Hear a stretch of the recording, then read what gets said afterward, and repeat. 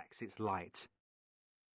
Her last thought, as the beast knocked her unconscious, was that nothing would ever be the same again. The Witiku had risen.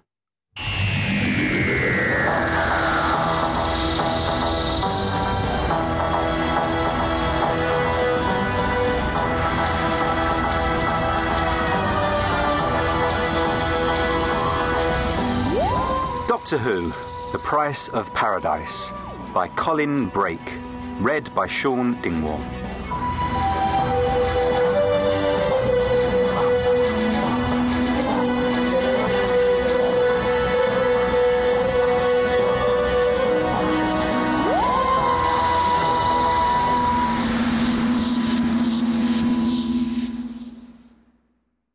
In the darkness of deep space, in an absolute vacuum, very little ever happens.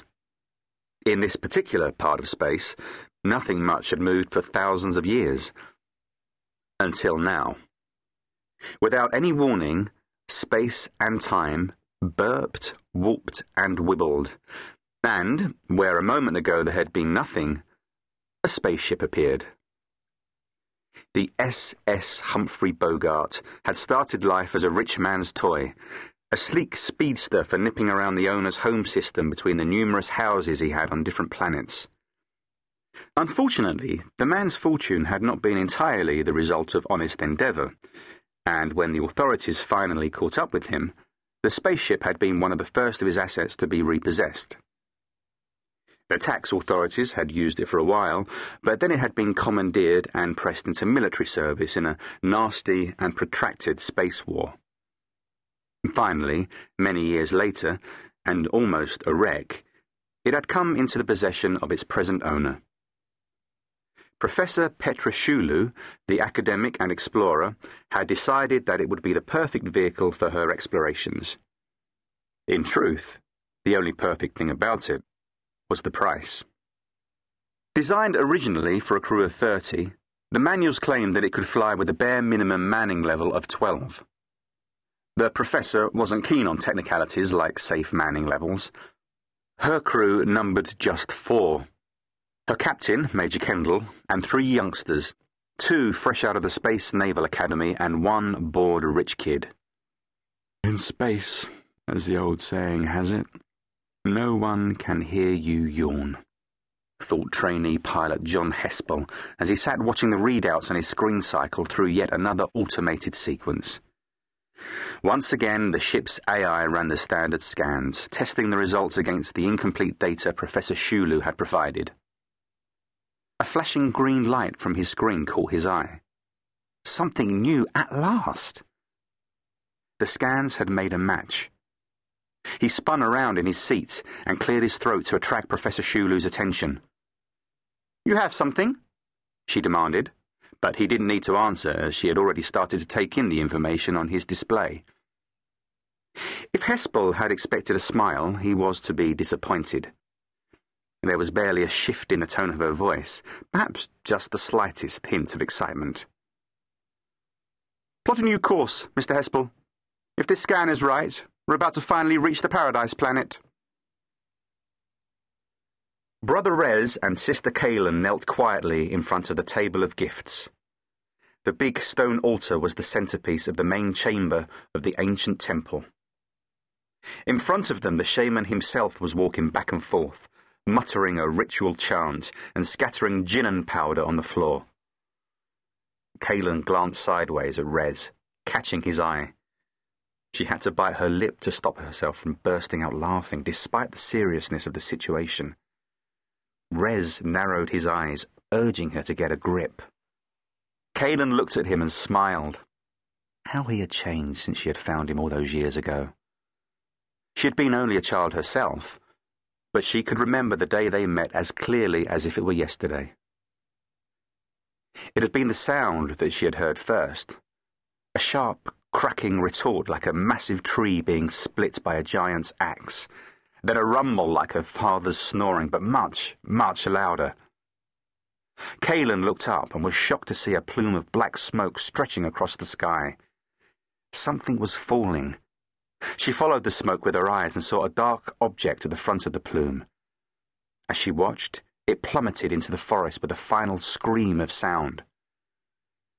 Colin decided to investigate. Something had torn through the forest, uprooting trees and scorching vegetation, leaving an ugly scar. Eventually, it had torn a groove into the ground itself, a deepening channel that was still smoking as Colin gingerly followed it. Finally, she reached the object itself. It was a metal egg, blackened and burnt after the rapid descent. Colin had never seen anything like it before in all her 6 years. Despite her fears, she crept closer.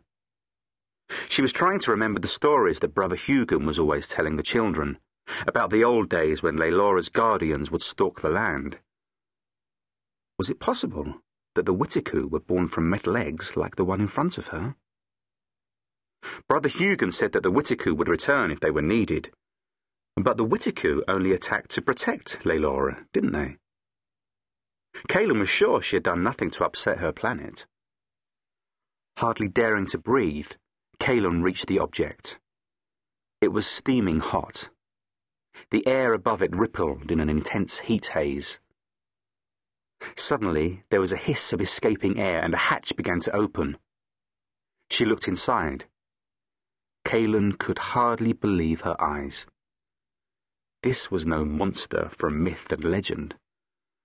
Small and helpless, with chubby little arms and chubby little legs, it was a baby. That had been 15 years ago. Now that baby was glaring at her and asking her to take the shaman's ritual seriously. Rez had grown into a handsome young man, fit and tanned and taller than most of the Leilorans he lived among. Despite the age gap between them, Colin and her stepbrother were very close. It was because of Rez that she found herself here today, in the ancient temple, trying not to laugh at the shaman. It seemed to Colin that the years had not been kind to poor Brother Hugon. When she was a child, she had been terrified of the shaman and everything he stood for, but now all that had changed. He cut a rather sad and pathetic figure, dressed up in his bright robes and his Mylan feather headdress. Underneath the carnival costume, Brother Hugon was just another old Leiloran, who had a sad obsession with the way things used to be. Ironically, it was Rez, the outsider, who had most time for Brother Hugon and his stories of the old ways. Perhaps it was because, as he grew older, he became more aware of the things that set him apart from the others and sought a way to integrate himself more closely with the tribe. So when other young Leilorans poked fun at the shaman and ignored his stories, Brother Rez took it all in. And where Brother Rez went, Sister Colin went too. When Sorrenta, Purin, and Arak disappeared, Brother Hugon had announced that they would need to make an offering to Leilora at the ancient temple. Rez had immediately volunteered himself and his stepsister to assist in the ritual. "Sister Colin, will you assist me with the Jinnara?" Colin nodded and crossed to the fire that was burning in a grate in the corner of the room. A kettle of liquid was bubbling away, suspended from a frame. Colin carefully removed the kettle and poured the thick brown liquid into 3 ancient carved wooden cups. After they had placed their cups on the altar, the shaman raised his arms high in the air. "O mighty Leilora, the provider of all, we, your humble servants, ask for your kindness." There was something wrong. The surface of the liquid was vibrating. No, not just the liquid. The cups themselves were shaking and moving. Suddenly, Colin found herself staggering as the earth beneath her feet moved. Now the whole temple was shaking. "What is it?" Rez asked his stepsister, but it was the shaman who answered him. "It's Leilora. She's angry with us." Then, as suddenly as it had started, it was all over. The ground beneath their feet felt solid again. "I don't understand," Colin complained. "Why is Leilora angry?" Brother Hugon shook his head.